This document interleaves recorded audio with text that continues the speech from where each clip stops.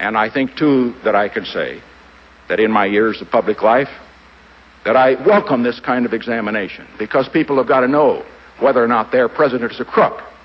Well, I'm not a crook. I've earned everything I've got. John Dowd, who recently resigned as the president's lawyer, was very worried still, not because he thinks that Donald Trump, his client, will be charged with a crime, but fears that going into an interview is unwise for the president. Well, again, John, there has been no collusion between the Trump campaign and Russians, Trump and Russians, no collusion. But bottom line, they all say there's no collusion. And there is no collusion. It's been determined that there is no collusion. When they have no collusion and nobody's found any collusion, I can only say this: there was absolutely no collusion.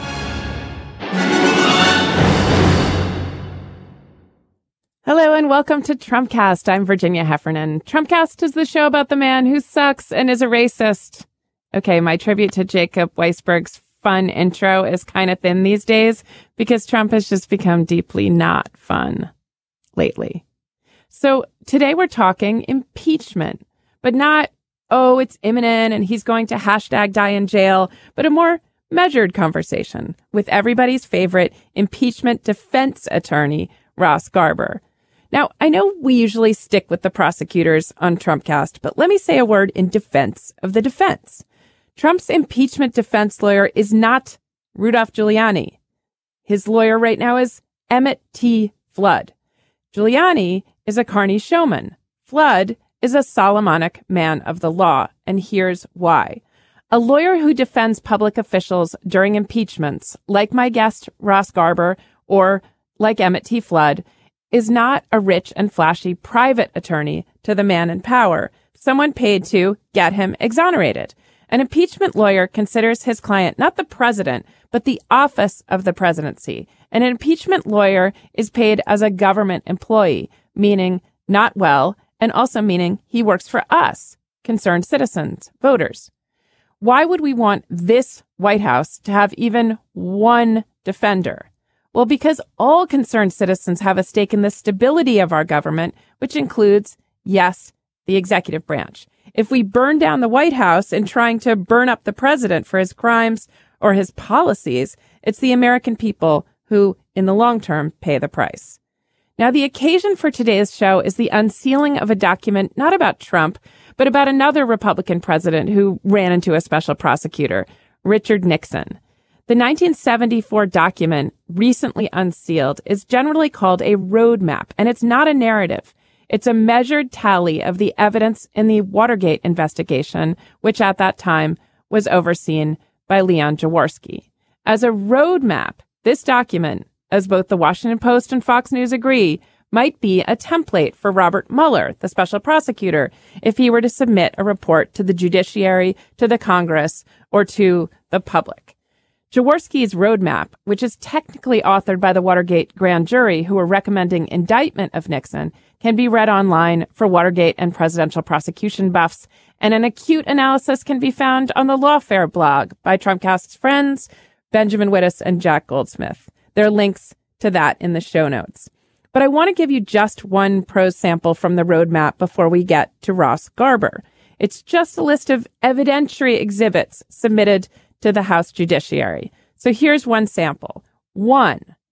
On or about March 16th, 1973, Howard Hunt had a meeting with Paul O'Brien during which Hunt demanded approximately $120,000 and asked O'Brien to tell John Dean that Hunt had done some seamy things for the White House and for John Ehrlichman, and that if Hunt were not paid soon, Hunt would have to, quote, review his options.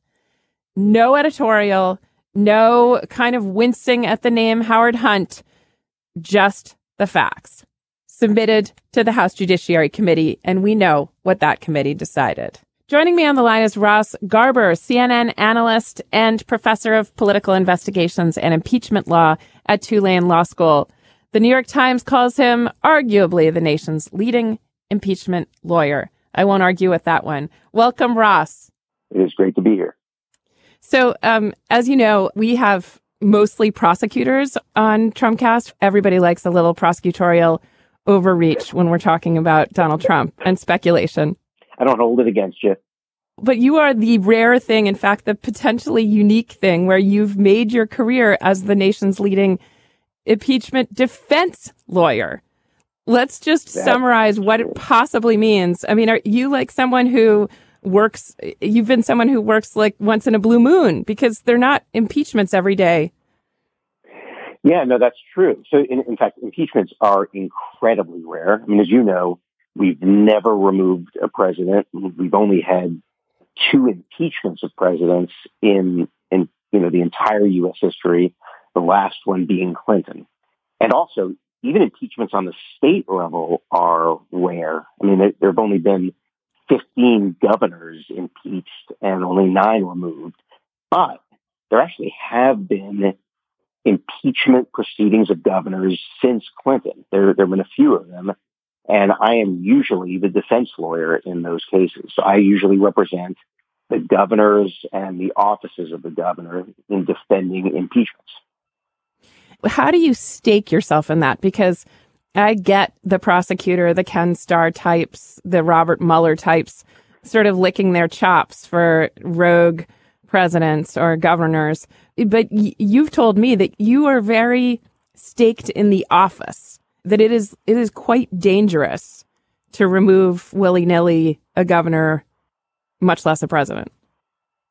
Yeah, so and that's exactly right. So I represent the institutional interests of the office, which are sometimes different than the interests of the individual. So, the individual who's getting impeached wants to keep their position, wants to keep their reputation. The office of the person who's being impeached has sort of a separate stake. The way impeachments work it's really the legislative branch, and in the case of a president or a governor, kind of against the executive branch. It's contest of the powers of the legislature, Congress, versus the powers of the presidency. And so in those situations, I represent the interests of the executive branch. And it raises a whole host of issues like executive privilege, like attorney-client privilege for public officials, separation and balance of powers, even what impeachment proceedings, the procedures are, because the Constitution doesn't, other than saying the House of Representatives has jurisdiction to impeach and the Senate has jurisdiction to try, there really isn't that much about the procedure. So all of those things matter, not just to the individual, but also to the institution. And that's where I come in.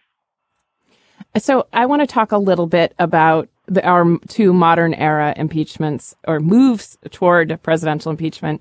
One of them, of course, is Clinton, who you mentioned, and the other one is Richard Nixon. So Nixon is in the news today again because the report of Leon Jaworski, the special prosecutor in that case, so the Mueller of Nixon times, the report that he more or less authored, the report that's been under seal since 1974, was unsealed this month and then surfaced yesterday.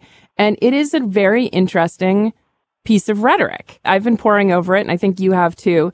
People refer to it colloquially not as the Jaworski report, like the Starr report that could be circulated and become a bestseller, but rather the roadmap. And there's something, as Ben Wittes at Lawfare and others have pointed out, very spare about it. What did you make of it? Yeah, no, it's incredibly spare. And yeah, it's interesting reading for the substance. And I also teach a class at Tulane Law School on impeachments and political investigations. So the substance of it is interesting, but probably, as you're suggesting, to me, the tone of it is actually more interesting because we don't have very many experiences with impeachments. There isn't that much to go on. But we have these 2 modern era impeachment efforts. We've got Watergate and we've got Clinton. And as I'm sure some of your listeners remember, in Clinton, there was that Starr report. It was this, massive piece of advocacy. Starr went to Congress with all of this information and made strong arguments that the president committed crimes and should therefore be impeached for them. And it was, sort of scandalous in some of its prose. It kind of read in some ways like a dime store novel. By contrast, this Jaworski report is very, very, it's just the facts. It's boom, boom, boom, boom, boom. No argument, no judgments, nothing like that. What's the use of doing that? Because one of the things that the lawfare guys point out is in a heated moment, a partisan moment, like during the Clinton presidency, you can see why people like Ken Starr and now Justice Brett Kavanaugh, moment of silence, took this hacky Fox News potboiler tone to the Starr report. We're accustomed now to people talking like that. I mean, Ken Starr, for his sins, sparked this particular way of talking that's so polemical, so much torque on it, so many prurient details. You can see how weird stuff like pedogate almost grows out of the heavy breathing tone of the Starr report. What was effective about that? It certainly riled people up and added fuel to the fire of now our, what have become our current straits in our divided country. Yeah, I mean, a report like that is dropped on Congress, and it puts Congress in this position where it's so explosive and so detailed, and the media, understandably, reports on it and talks about what it says. Puts Congress in this weird position where it's almost hard not to impeach. And just backing up for a second, as you and I have talked about, Virginia, for Starr, there's actually a statute that required him to bring any credible information supporting impeachment to Congress. For Jaworski and Watergate, and now for Mueller, there is no statute like that. There was no provision for Jaworski, and there is no provision for Mueller to take what he has and bring it to Congress. And in fact, that's not how the system generally works. Usually, prosecutors and grand juries, they investigate crimes and then they indict. And if there's an indictment, then that becomes public. If there's not, the whole thing goes away. So this notion in the first place of having prosecutors and grand juries do an investigation and then transmit the results to the legislative branch of government is really extraordinary. And Jaworski, he was the first one to think about and have to think about whether to do that and then how to do it. So before this provision that allowed Ken Starr to issue this report and make it public, things were or at least Jaworski made the decision to play his cards close to his chest and allow the grand jury to author its own document, this roadmap, and then present it to Congress for their decisions. Now, we know in retrospect, the grand jury, some of them wanted to indict. They thought indictment was the proper move. How did Jaworski sort of massage this thing to make this much cleaner, more minimalist document and get the grand jury to put their name on it? Yeah, and I give Jaworski a lot of credit. So here's Jaworski. He's done this investigation. He's found what he believes to be crimes that the president of the United States has committed. And some of his prosecutors say, look, the president committed crimes, you got to indict. And you're right, the report is that some of the grand jurors said, yeah, these crimes, you have to indict the president for crimes. Jaworski made the decision that the president couldn't be indicted, for these obstruction of justice crimes. The president couldn't be indicted. But here he was. He's sitting on this pile of evidence that the president has committed crimes. And meanwhile, across town, Congress is doing an impeachment investigation, and they don't have this information. And so Jaworski had to sort of figure out what to do. And he came up with this idea of transmitting the information to Congress, getting it to Congress. And then the question became, all right, so what form does that take? And he decided that it should not be a peace of advocacy, that the decision whether to impeach a president, that was left to Congress, but that what he could do is provide the information that he was sitting on. And so that's essentially what he did. Evidentiary exhibits. I mean, So he identified a bunch of information that he thought supported the indictment of the president. pulled all that stuff out of all the information the grand jury collected. He labeled it all as exhibits, and then he prepared this summary, which is referred to as the roadmap, which again is just fact, identify, sort of explain what the exhibits are. And what do you find? Do you see any thumb on the scale in this Jaworski prose? I mean, if you were going to guess, does he think this is so exculpatory that there might be an indictment here? I mean, sometimes the facts just spell out the extent of the crime. My bias, the way I look at things is the more you yell and scream and exaggerate, the less I think you have there. And the more quietly you talk, and the more you just rely on facts, the more compelling I think it is. And I think that was sort of my read of what Jaworski, put together in this roadmap. It comes across to me, because of its fairness, as a very compelling piece, albeit subtle, of advocacy that the president had engaged in improper and otherwise criminal conduct. What stands out to you? The secret payments? What are the things in the list of exhibits that stand out to you as especially devastating? So look, to me, it all looks very ugly, but one of the things that I've always paid special attention to is the role of lawyers in these types of issues. And when you think about it, it's not a great history. One could argue that other than Richard Nixon, John Dean was perhaps the person most responsible for Watergate, because he was the White House counsel. He was the one who could have and actually should have stopped it. And so one of the things I find very interesting about this roadmap is it does sort of go through the interactions between the president and John Dean and touch on John Dean's role in the Watergate scandal and how Clinton, sort of used John Dean. Well, say a little more about that, because naturally you're going to be looking for the government side or the executive branch side lawyers.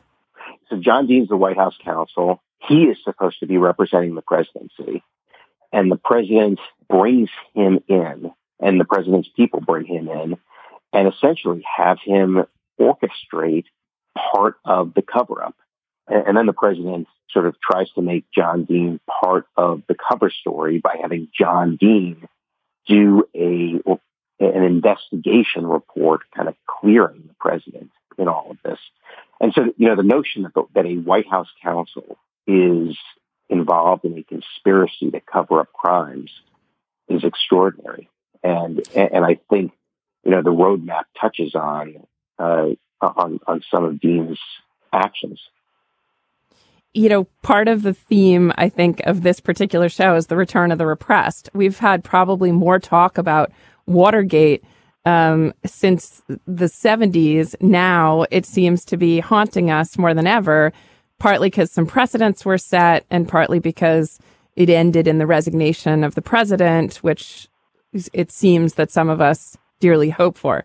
But one of the weird things is that figures, including actual John Dean, are opining about the current president.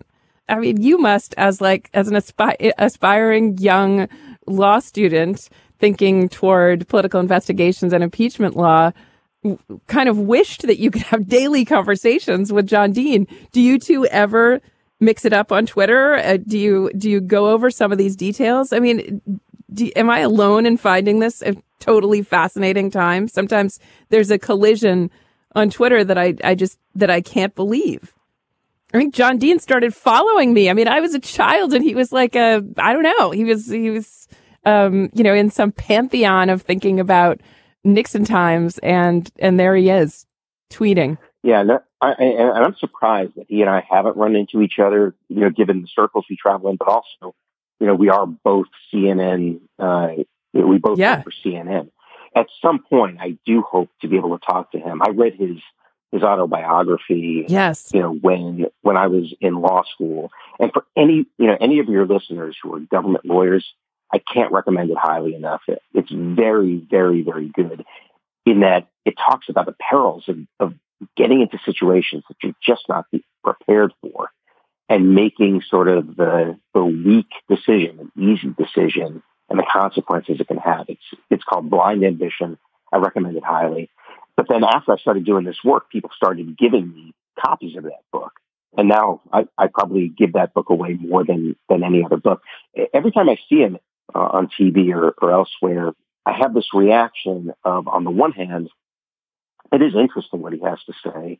On the other hand, he is sort of the poster child for, not sort of, he is the poster child for how not to do that job, how not to represent public officials, how not to be a public official. And so his perspective is kind of interesting to me.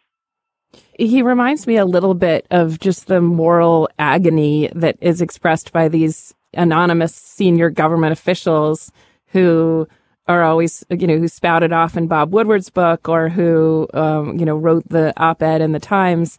That's gotten a little bit lost, but it is really crazy that, it seems like there's a crew of John Dean style officials that Trump has lost interest in, but are still around him, trying to kind of wrestle him to the ground and also leaking. I'm left with the impression of all these individuals in a moral situation that no human has found themselves in at these high levels, with a president who seems manifestly unfit, according to by their definitions, and in public. And then where it also seems to have policy implications and also implications for the judiciary. And I mean, when you wonder, how did Leon Jaworski make his decisions? How did John Dean make his decisions? They had to wing it. It's something about the rareness of impeachments that seems to put a lot of stress on these individuals, because the institutions are just not there. You reach for them to tell you what to do, and you're dealing with provisions and statutes and customs and norms, but nothing that lets this be a nation of laws and not men in the moment. Well, that I think winds up being the biggest issue, because all of the things you identified are sort of theoretical, but what's also there in the real world is ego. People get into these positions, they have egos, and often that gets in the way. When I've studied, all of these prior impeachments and, lots of the cases I have, not just impeachments, but I do a lot of political cases, it's often the egos that cause, significant problems. And I do sort of wonder, with John Dean, whether if he had said to Nixon, "Hey, Mr. President, you know what?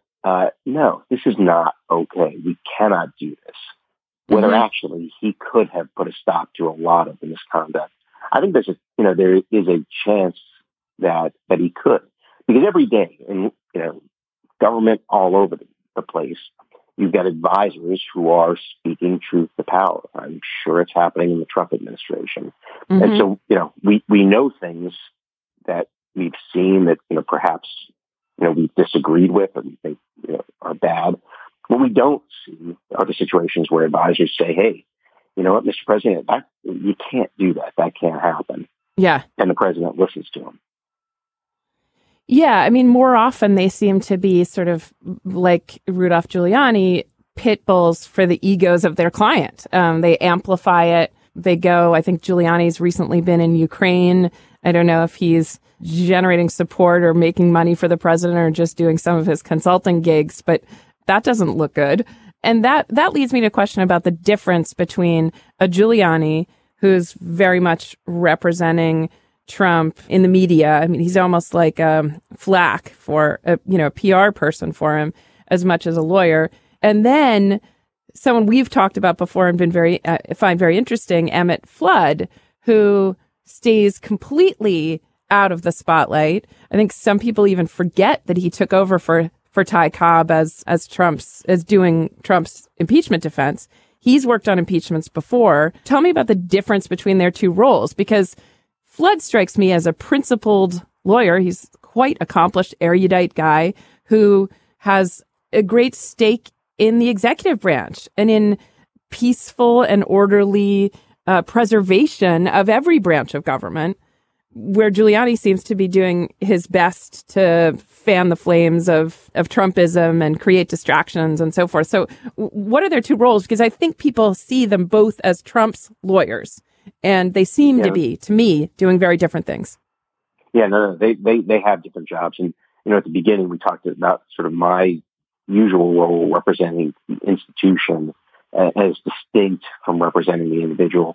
That's a play here, too. So, Rudy Giuliani, he represents Trump personally. He's, as you can see from his advocacy, he's talking about Trump's, political standing and his position and all of that. He's representing Trump personally. On the other hand, you have Emmett Flood, who right now is actually acting White House counsel until the new guy takes over. That's right. Yes. And his job is to represent the institution of the presidency. And Emmett Flood is different than John Dean. John Dean, got into the office. He wasn't prepared for what he was getting into. Emmett Flood is a very smart guy. He's experienced. He worked on the Clinton impeachment, and he has done a lot of thinking about these kinds of issues. And so, he will be there to represent the executive branch, and which is not to say that you'll always agree with him probably either, because particularly if there's an impeachment, that really is a clash between the executive branch and the legislative branch, and sort of a tussle for power. But yeah, I would expect Emmett Flood to keep a lower profile, certainly than Rudy Giuliani, and also be sort of thoughtful and principled in his approach. I just want to put in a small plug for the liberal arts, because Flood, and this always interests me, has a PhD in, I think, philosophy. He, had a Mellon Foundation fellowship. I know this seems far afield. His colloquium was called Some Uses of Narrative in the History of Philosophy, Synoptic Judgment and Philosophical Plot. And if anyone thinks that's irrelevant, I think it bears on his job in two ways. One of them is, this is philosophically very difficult for people. I mean, in John Dean's book, you see a man wrestling with moral questions who may have made some bad decisions. You see this also in Jim Comey's book, A Higher Loyalty, that, they're very earnest reflections on what's right, what is right in their roles, and how can they put aside ego and short-term gains and a desire to be visible and to stay relevant. How can they put those aside? So philosophy is a pretty good background for someone like Emmett Flood. Then the other part of this is, and this gets us both to the Nixon roadmap and also the would-be Mueller report, some uses of narrative in the history of philosophy. So he's talking about philosophical plot. Both of these documents, 3 documents, the hypothetical Mueller report, the Jaworski report, the roadmap, and then in the middle, the Starr report, all of them are, in some sense, narrative documents meant to inform decisions about the most important question of our time. Is it ought the president be removed or have his authority impeached so he can be removed? And that is, I think, does get us into the rhetoric of these documents. What do you think any kind of Mueller report might look like? So obviously it's all speculative, but the thing I think is interesting about it is that I would be shocked if a Mueller report looks anything like a Starr report. If we see something from Mueller, I think it will be more sort of just the facts. And one of the things that I've thought a bunch about and will find fascinating is how something like that will play in this era of such inflamed, over-the-top rhetoric, which in many cases in politics isn't fact-based at all. And I think if I were representing the president, it's one of the things I would be very concerned about, is that whether it's a Mueller report or whether, it's, a next indictment or something like that, it is very likely to be both factual and then supported by evidence, which in the end is likely to be, I think, still, even today, much more compelling than sort of hollow rhetoric. But, it will be interesting to see how that all plays out. What kind of defense might Flood be currently mounting? I know you were a little bit in touch with Ty Cobb. I don't know how explicit the conversation was, but what kind of defense might he be mounting now, and what might he be preparing for in the form of some kind of Mueller report?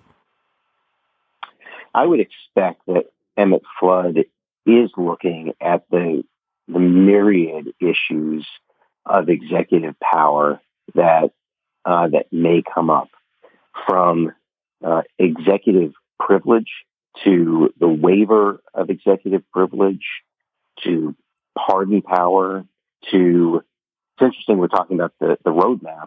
Nixon didn't object to the roadmap being transmitted by the court to Congress. I would expect the current president to object to that kind of transmission, because normally that's not how, and under the rules, that's not what a grand jury does.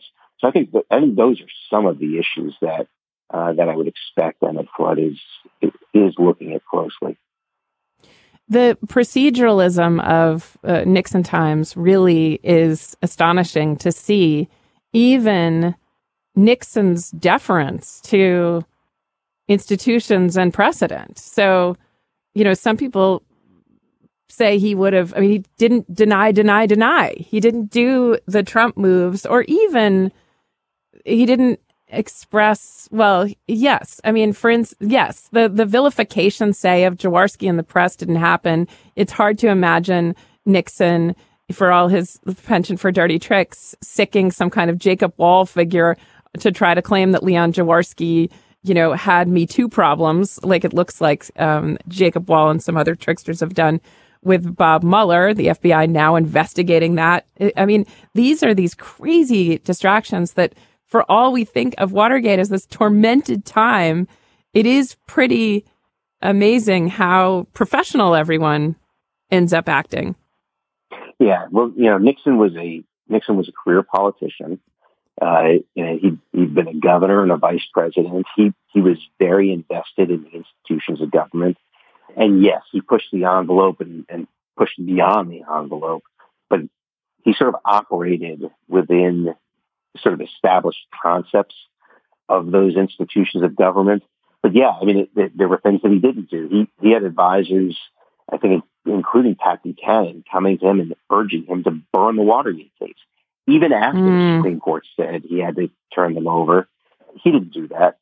He sort of sized up in a kind of politically sophisticated way what his future and his legacy and what it would do to the institutions of government if he took certain actions.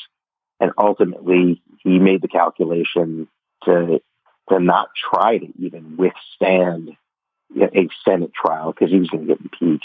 And instead, probably for everybody's good, just resign.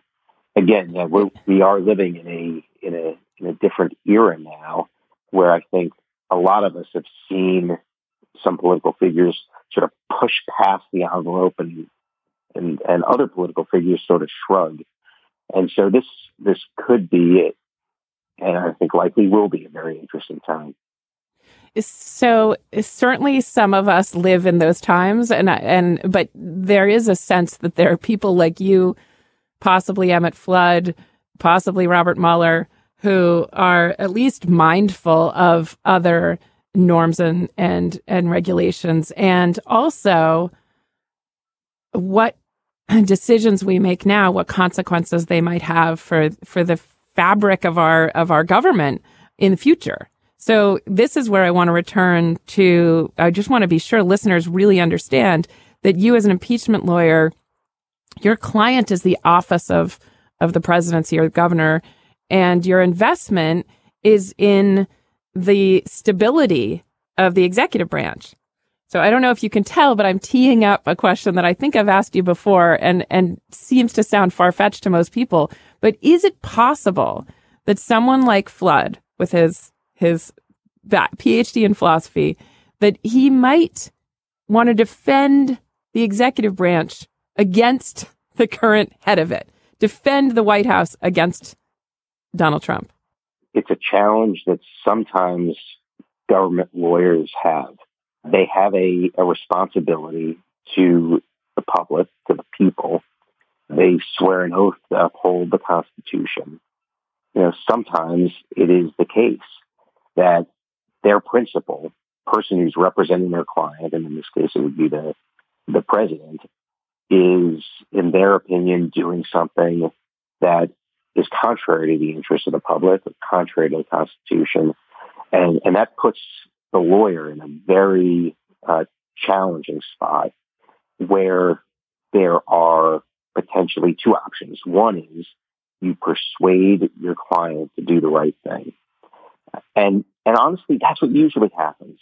If a lawyer has done his or her homework and has the courage to speak truth to power, usually that is what happens, is they're able to convince their client. The other alternative is to resign. And that is a real alternative, but it's also, and honestly, it's not one that I've ever had to employ. You're talking about what's that? For the lawyer to resign, like Dowd did, or Cobb. Yeah. Yeah. And I'm not, without commenting on whether that was the reason why those guys resigned. But yeah, if you've got a client who's not just doing something with which you disagree, but doing something that you believe is unlawful or improper, then the lawyer's in a position where he or she has to say, I can't facilitate it. It's, by the way, bringing us back to the beginning, it's what John Dean should have done in Watergate and didn't. Robert Mueller. So we have the voice of Robert Mueller, not on CNN or Fox or MSNBC, but only in the indictments that he's issued, especially the ones signed that he alone signs, the IRA indictments, the GRU indictments. What do you make of his reticence? What do you make of his style? What do you make of it as a prosecution, as what looks like collectively in the indictments, a prosecution? I'm not sure there's another word other than impressive that I think adequately sums it up. And I look not just to what's in the indictments, but also what's not either in the indictments or out in public. I don't think I've seen an investigation or a prosecution that has leaked less or grandstanded less. The restraint has been amazing. Compare it to even sort of regular political investigations and prosecutions. Normally, what you'll have are leaks throughout the investigation, and so that the press is full of leaks coming out of the government.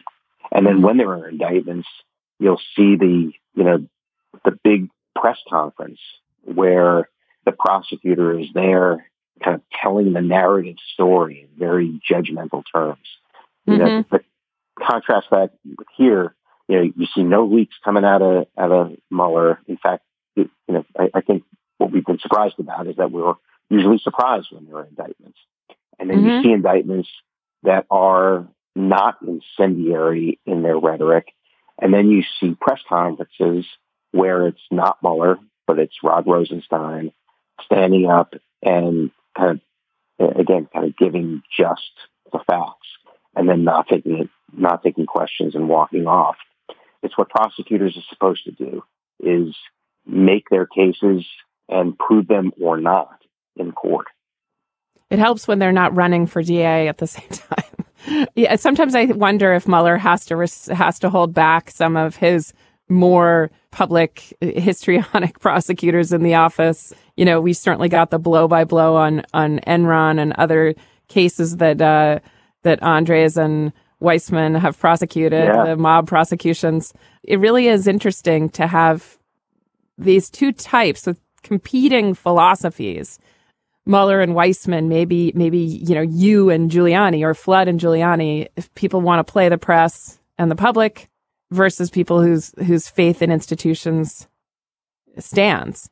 We've had Ali. I want to let you go, but we've had Ali Honig on the show, who is a former prosecutor. He teaches at Rutgers. He says students are signing up in droves to be federal prosecutors, or at least very interested in what a prosecution looks like. And I have to say, we've certainly favored that prosecutorial voice on Trumpcast. Now, you teach investigations and impeachment law at Tulane. Are you seeing the same thing with people eager to conduct defenses against political investigations and possible impeachments? Yes, and I see. I see a pretty hard kind of prosecutorial, tilt in my classes too. Interesting. And I try to, as I tell them, I try to, play it, very straight in class and make sure they also understand. And it's the same thing I try to do on CNN and with you. They see both sides, the prosecutorial side, but then also the defense side, because, often what the prosecutors have on their side are, facts, egregious facts, right? Often. Whereas as a defense lawyer, I'm often talking about process and procedure, which, might be, a little bit less compelling sometimes. But I think what's going to be most interesting about this upcoming chapter will be some of the processes and procedures.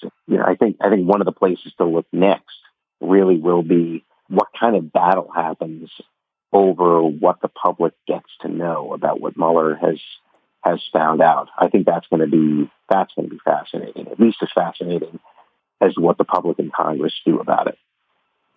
Ross, I just want to thank you one more time for sort of setting me straight on how the people and as concerned citizens ought to have a stake in the executive branch and in the orders and procedures of government every bit as much as our politics and our continued outrage at this president. Yours has been such a good and I think unique voice in public conversation about this, and I'm just grateful to you.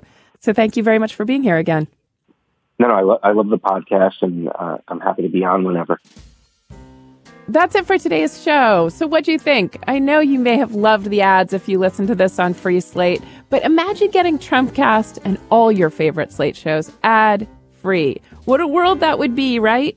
Well, it's possible when you visit slate.com/Trumpcast Plus and sign up for a membership, which has so many privileges you won't believe it. Slate.com/Trumpcast Plus. Feel morally superior to your Slate free friends.